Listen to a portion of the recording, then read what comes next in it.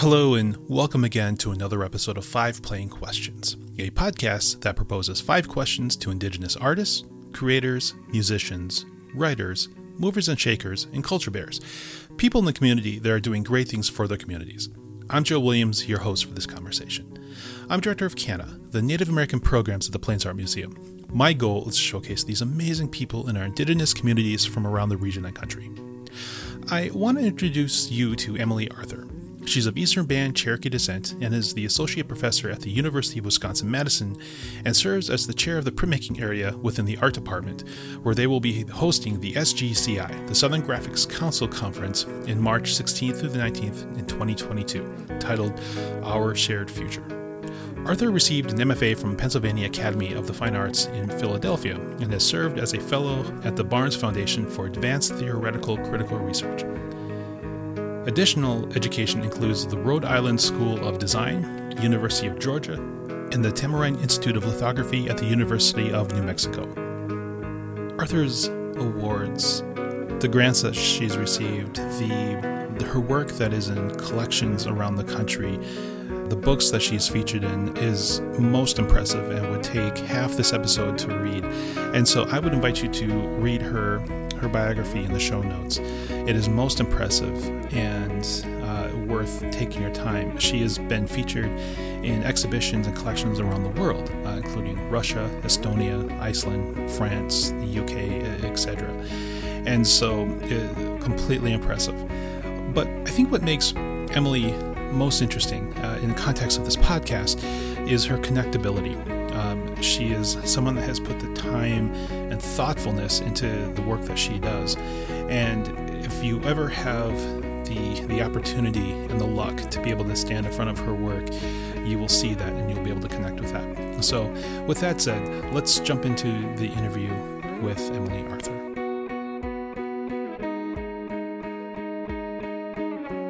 Emily, thank you so much for joining us at 5 Plain Questions. It's a pleasure having you here today. Joe, thank you so much. And thank you for all the work that you're doing, capturing these stories. And I just really appreciate being able to listen to other people's stories. And I hope that there might be something today that I can share that'll help someone else, even if it's just like one thing or one word. Oh, that's great. Thank you so much. Thank you. Can you tell us a little bit about yourself, your background, and where you're from? Sure. So I was born in Atlanta, Georgia, and grew up in pretty much the Southeast. And because of my dad's job, he sold aluminum, recycled aluminum. We moved all the time. We moved quite a lot. So we lived 6 places before I was in the 4th grade. So that was moving from Atlanta up to the rural mountains of North Carolina, which is where my family is from. My dad is descendant of Eastern Band Cherokee, which has been a huge part of understanding my own story and sort of where I fit in this world. We also lived in Asheville, Savannah, Bradenton, Florida, and ended up in Jacksonville, Florida, where I went to high school. But in all of that, crazy moving around as a kid, it just means having to explain yourself all the time. And I just really went deep into drawing and sort of being in my own world of, as we were talking about earlier, just being an introvert, I think as, part of a survival technique. But it also meant that all this moving around, I ended up staying with my grandmothers a lot. They'd sort of dump you off and be like, we'll come back and get you later after we move or after we get settled or whenever school starts. So I really clinged on to those stable things like my grandparents and being in their homes and their rhythms, of cooking and eating and being together, which was way more stable than sort of my home situation. Thinking about all those moves and your response to that, that feels like a similar vein in a sense as maybe why a lot of us start drawing early and sort of drawing back into ourselves. That's really interesting.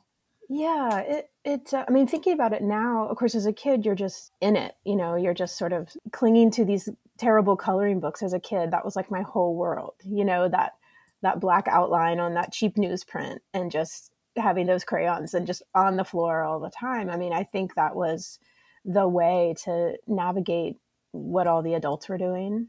And even into school, like really, as a young kid, I remember being lots of different public elementary schools, and the teachers were great. I mean, they just were like, "Oh, you're the new kid," and would stick you in the corner to draw. That was awesome. I did not want to go to PE outside. Like, please don't put me in a group of kids. So yeah, I think maybe survival in the beginning, but then later it is a real healing place. Your sketchbook or your drawing. Yeah.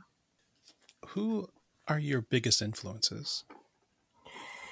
Gosh, so yeah, I think that it was getting these questions. It like sends you in all these different directions because still today thinking about my great grandmother Muddo and those foundational times with her, and my grandfather who lived in North Carolina, so I got to be there all the time.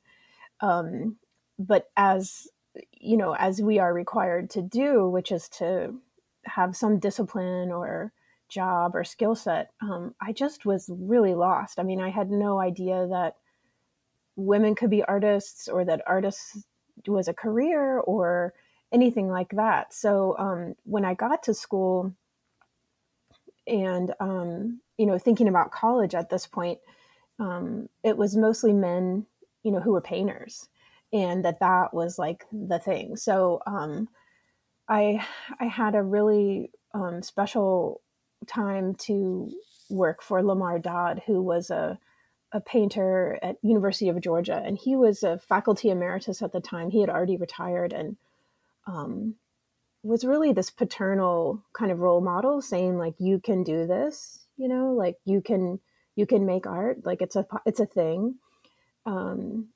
But I still didn't really believe it. And through that internship, and it was actually several years that I worked for him in his home with Lamar. Through him, I met a visiting artist, Mel Chin, who was at the University of Georgia in, it was like 93 or 4 or something like that. And he was a visiting artist.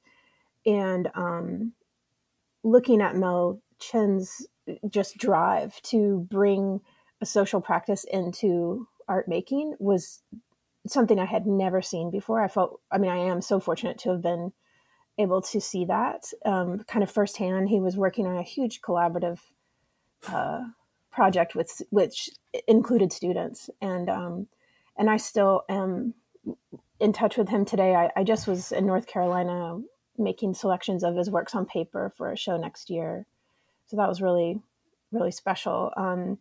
But it wasn't until after college, and really when I was an adjunct faculty member, that I met women artists, Native artists, printmakers. I mean, this changed my whole understanding of what was possible. And so I would say that those influences, I mean, first of all was Melanie Yazzie, who I met because we were both at Tamarind Institute trying to learn how to make aluminum plate lithos, which was hilarious.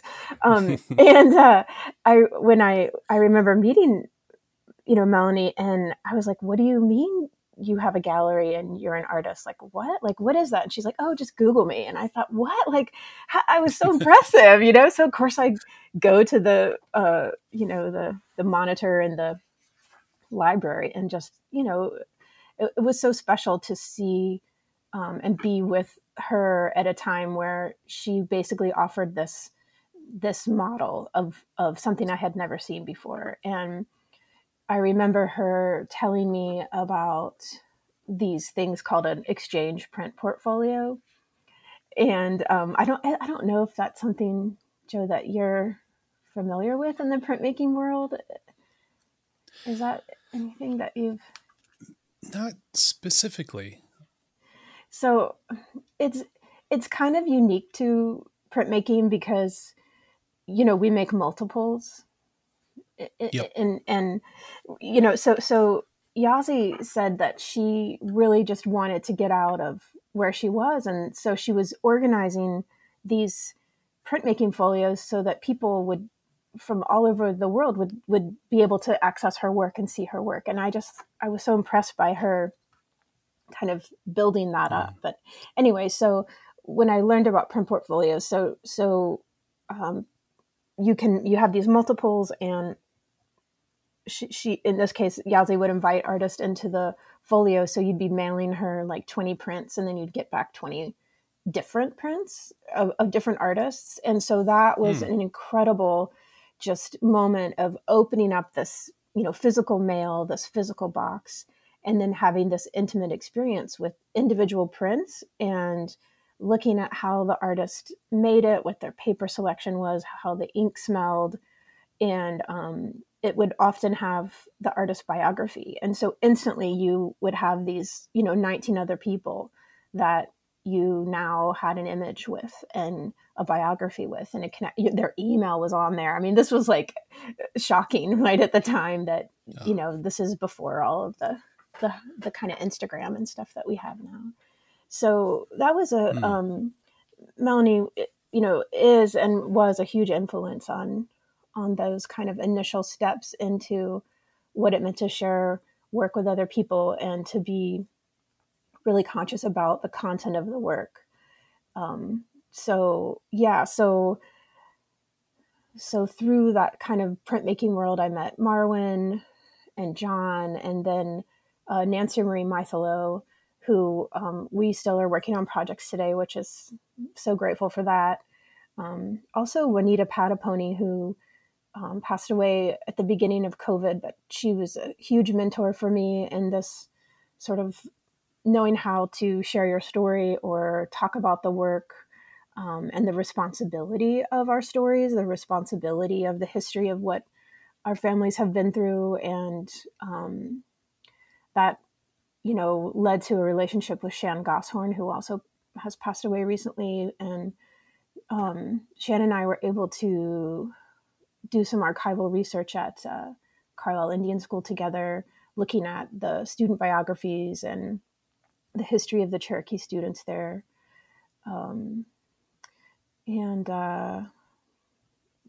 Those have just been foundational relationships, I would say. Recently, Jean Quick-to-See has sent some really supportive emails, and it's like, I just want to cry when I read her beautiful descriptions of what she's doing and memories that she has. I recently had a chance to go to Crow Shadow, Arts Institute. So she sent me this amazing email about the land there and, kind of say hey to these people for me. And it was just really special to feel that support.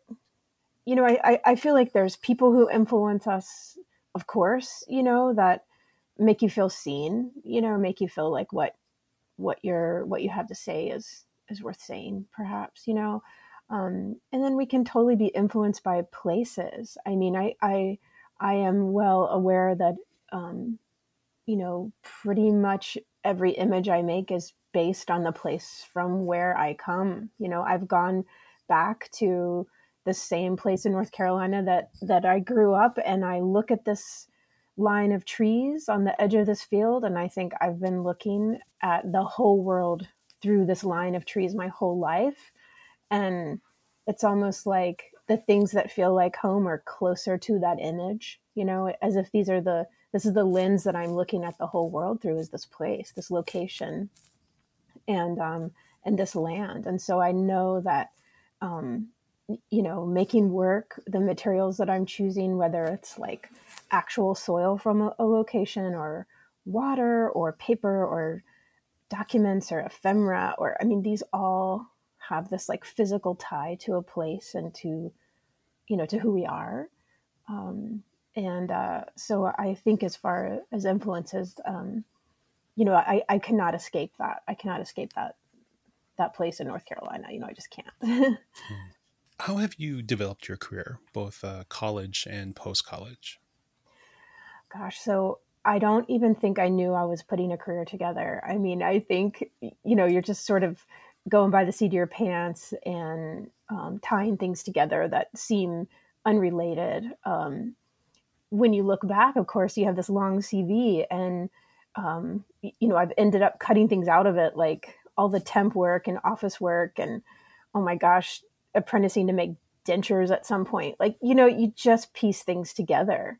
And I don't think that we necessarily see that, like when you're all dressed up and walking into a museum or a artist talk or the classroom, even, because you have this like armor on. But none of this was guaranteed. All of this was just sort of, sewn together as we go along. And definitely not like a linear path, like one way.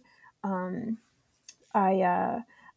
can say that I've been incredibly fortunate to be teaching, and I adjunct taught for 7 years. It was like a couple classes, then super adjunct, then instructor, and then the opportunity to start applying for more permanent teaching positions.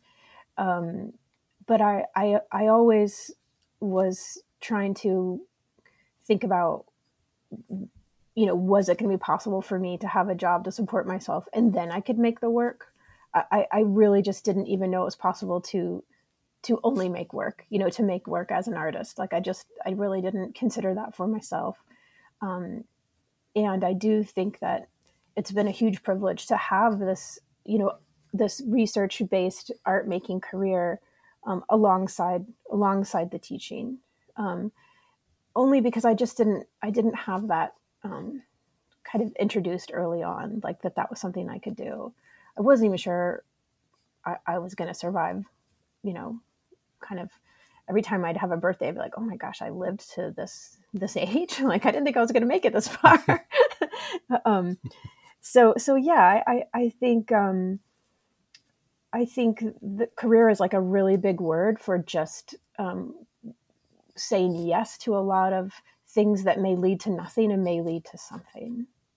So that brings us to the next question then is, the general question is, how do you seek opportunities? But how have they presented themselves? Or I guess as you've moved through your career, have they evolved in different ways? I think that just being in the make, like if, I definitely can say that I have this compulsion to make. And so in the making, in this kind of apprenticing to the materials or to the process, at least in printmaking, you meet these other printmakers who are also, working alongside you, making things. And that leads to opportunities like, oh, there's this exhibition, or, oh, will you come give this demo? Or there's going to be a group show, or, eventually this idea of a solo show. And just saying yes to all those things until you can say no, right? I mean, until you come into the point of your practice where you must say no. And that the whole idea of no as a really powerful cutting tool to determine what must go and what can stay, so that at some point, at least at this point, I have to be really careful about what stays, what to say yes to, what to devote my time to. There's not that much time left. I mean, once you start laying out the things you want to make and the projects and the history and these narratives that must be told, there's not that much time left. I mean, there's sort of this impulse of watching it go so quickly. But early on, without expectation, really just apprenticing yourself to either another artist or a process or a material will carry you to the next opportunity.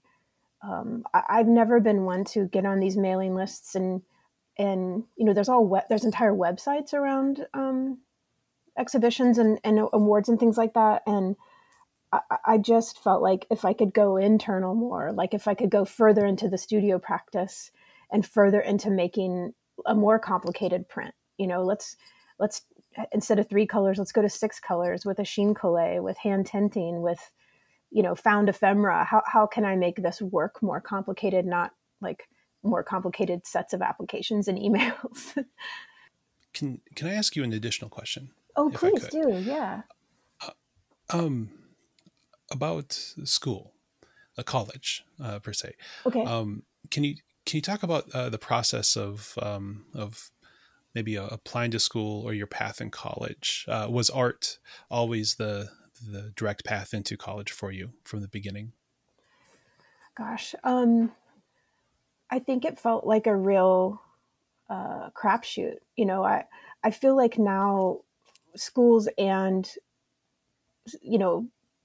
students have so much more content that they can look into, like these videos they have for schools, or I think they even have like these universal applications right now. So you're not having to, you know, you can just fill out one application and that goes to all of the schools, like in some database. But in my experience, I really only considered local schools, like the state schools, because that's just what was familiar. And you had to get on the phone, like the phone attached to the wall, and call a human to ask the person at that school to mail you an application, things like that. And so for each school, you'd have to like so I mean, that just wasn't an option for me.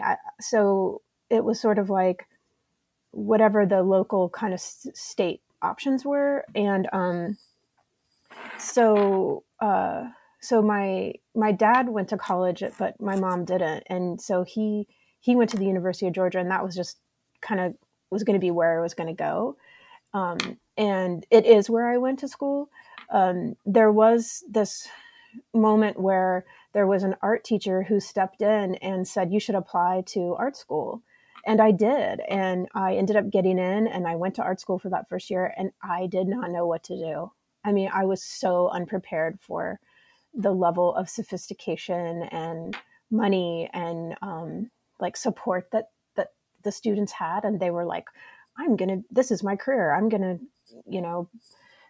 be a designer. And I'll be like, what, how, like what? So I had kind of a circuit. Is that the word? I had like a route that wasn't, I left art school, then went to the University of Georgia, and then was lucky enough to fall in with these really foundational artists who said, get back to it. It's okay. That they kind of saw something in me that was like, it's okay. Just try it again. I had given up on myself. And then through those mentors, they were like, well, consider grad school. And I I did not do well my first year of grad school, and they're like, no, don't come back. Like, we don't really know what to do with you. so I mean, all of these things were like, I'm really me by the seat of my pants. Like it's like I wasn't sure how to navigate this world, because I felt like other people were so much more prepared, like that they had cliff notes, or they had short notes, or they had somebody's phone number that I just didn't have. So I did go back on a probational, time in grad school, and I did finish grad school. And by the end of grad school, I was in a much better place. And a huge part of that has to do with just coming to terms with my own kind of personal family story, which had to do with incredible amounts of alcoholism and some really rowdy, abusive situations that left me with no skills when I got out of that system. It's like you're kind of held hostage in this world that's a house of cards. And as soon as you get out of that system, nothing makes sense. So I had to kind of relearn what it meant to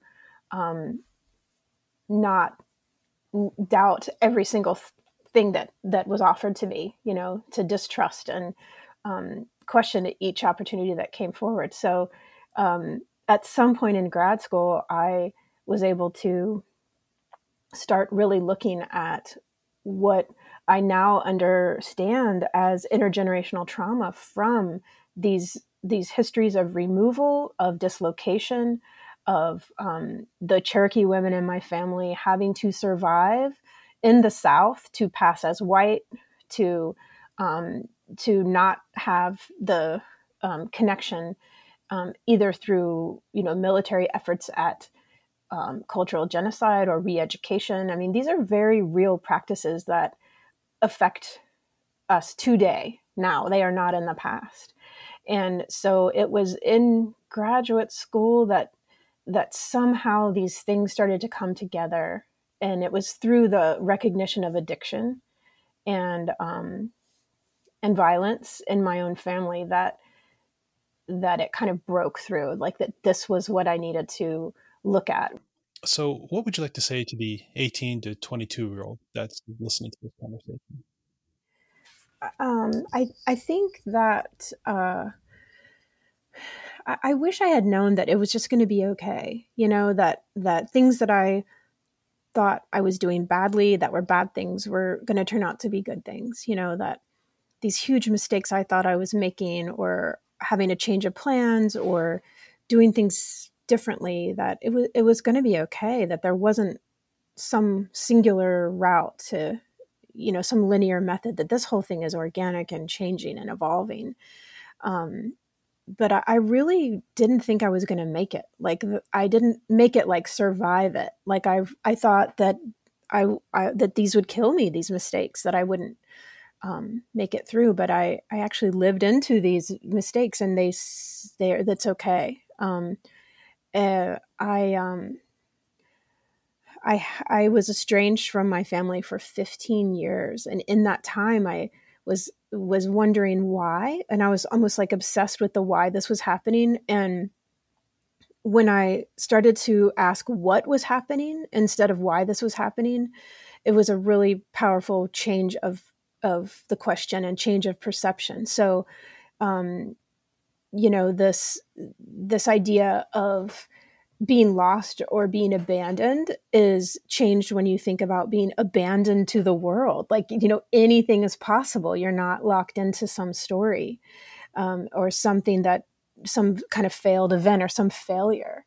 And to just be totally free of that was shocking to me, that I didn't owe anything to anyone anymore if I was completely abandoned and abandoned to the world. And so then I could really focus on what was happening. What are the materials I'm using? What are the opportunities in front of me? What is this glue doing? What is this ink doing? What are the materials I'm collecting? What's the meaning of the materials I'm collecting? And then that question of the materials informed the content. It was like I got to the why by looking at the what, like just observing and learning what I was doing and what was happening, and how I moved in the studio.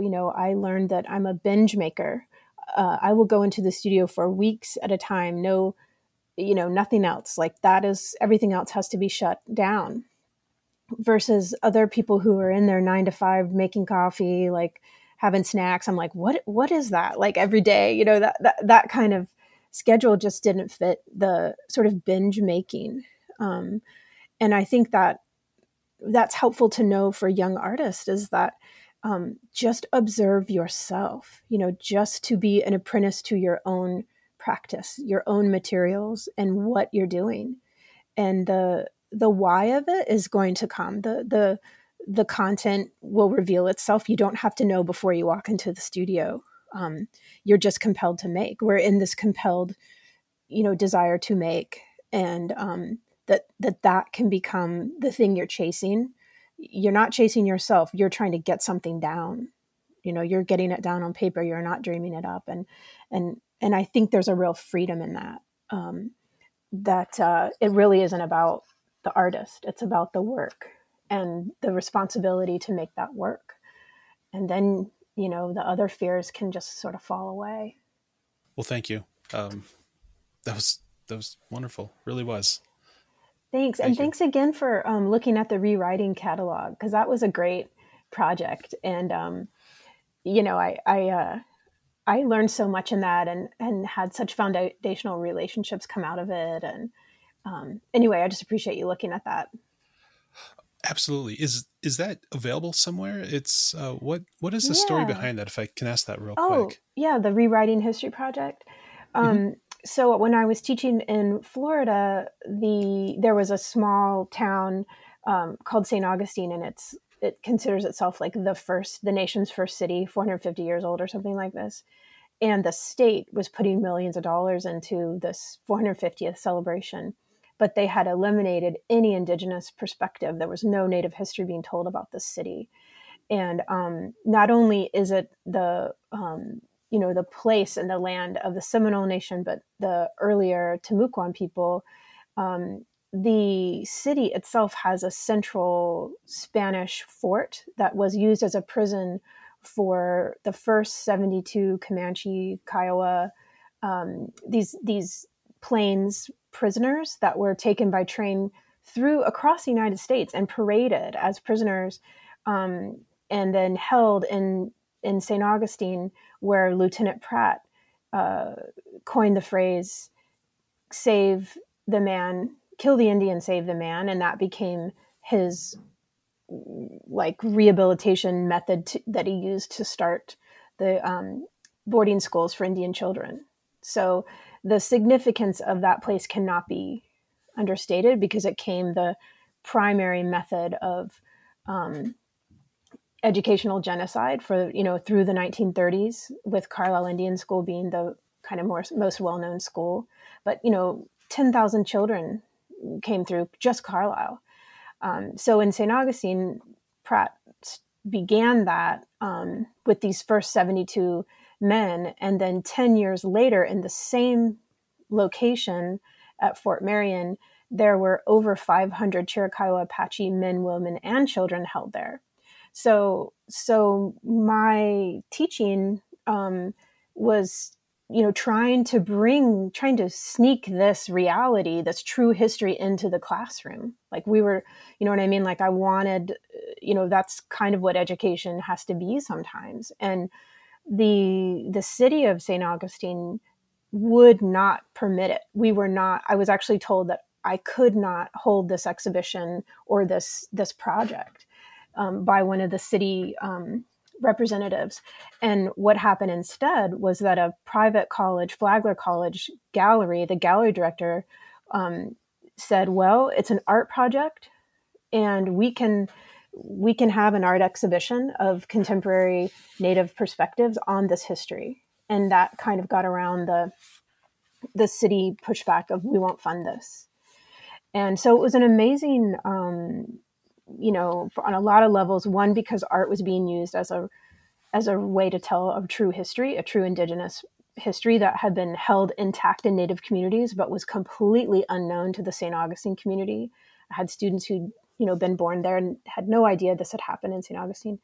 And then the other kind of amazing thing was that artists who were descendants of this history, direct descendants of this history, who had family members in Fort Marion, were making work about it. So Edgar Heapabirds, Harry Mythalo, who spoke about his uncle being born a prisoner of war in St. Augustine. And of course, these are Geronimo's people. So Geronimo wasn't even held there because he was so famous and beloved, they were certain he would be, that someone would let him out. And so he was taken further down into Fort Pickens. But this really, foundational history that is not present when you go to St. Augustine to this day. You'll see Spanish conquistadors firing muskets and Columbus and French stuff, but you won't get that history. So anyway, so that was that was the Rewriting History project, and John and Marwin and Nancy Mythalo and Juanita Pataponi, it became this real shared effort that was really a 10-year-long project, and it resulted in multiple exhibitions that traveled to different community centers and museums, and it started the first exhibition in St. Augustine, just a few blocks from the prison. And then the closing exhibition was at Carlisle Indian School at the Dickinson College Trout Museum Gallery during the sort of annual boarding school. There's a conference of remembering the Carlisle Indian Boarding School there. So it was kind of a amazing beginning and ending and Shan Goshorn had a solo exhibition there at the same time that we had our closing show of Rewriting History. So the catalog has a record of the 72 artists that were part of it, and a beautiful essay by Nancy Mythilo, and it's just something I'm grateful that I was able to contribute to. It was a beautiful catalog. I wish I would have seen the exhibition, and I think it's so important to be able to tell the truth in something like this, because I know in South Dakota it is happening right now. The state of South Dakota has completely wiped out new efforts by a joint group of educators to include Native American curriculum into the educational system in South Dakota. And that was wiped out by Governor Noem and her administration. And I think that's a complete disservice, not just to the indigenous and Native American people of South Dakota, but to South Dakotians in general, because they don't know their own history. They have an assumption, and they've been told a lot of wrong things, and I can speak from experience. But I think something like this is amazing, and this needs to, efforts like this need to continue to right these wrongs and tell the truth. Emily, thank you so much for being here. This was really, really fun. Thank you. Thank you, Joe, so much. And again, like I hope there's just, even one thing that might help someone, make it to the next question or their next opportunity. And it doesn't have to be something really big. It can just be lots of small things that get sewn together, as a long list of small efforts, and that becomes one continuous effort, And that does it for this episode of 5 Plain Questions. I want to thank Emily again for her time and sharing her story with us. I had first really had come to be aware of Emily through an exhibition through the Plains called Wasmo Bashizi, which was a collection. It was an exhibition of about 25 Native American female artists that was at the Plains Art Museum back in 2019. And through that, I really studied her work that we had within the exhibition and became fascinated with the imagery and the idea of transition and movement from place and time. And after speaking with her today, I finally have a better insight on what she was talking about. Of course, when I'd seen her work, I internalized what she was putting out there through my own lens. And as she spoke today, I kind of did the same thing too. And so I know she, in speaking today, she wanted to inspire you, the listener. But I share that with you. I've connected into something, I tapped into something within myself through this conversation from something that she said. And so, Emily, for that, thank you so much. This was great, and I really look forward to the next time we can connect. Hopefully, it'll be March of 2022 in Wisconsin at the Southern Graphics Council Conference.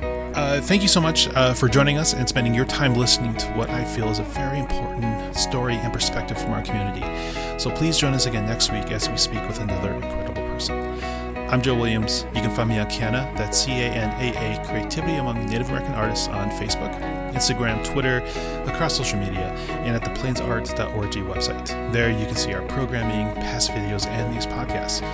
And if you have a suggestion for someone for me to talk to, please reach out to me on Facebook and message me. It would be great to hear from you. Well, with that, take care, and we will see you next week. This has been an 11 Warrior Arts production.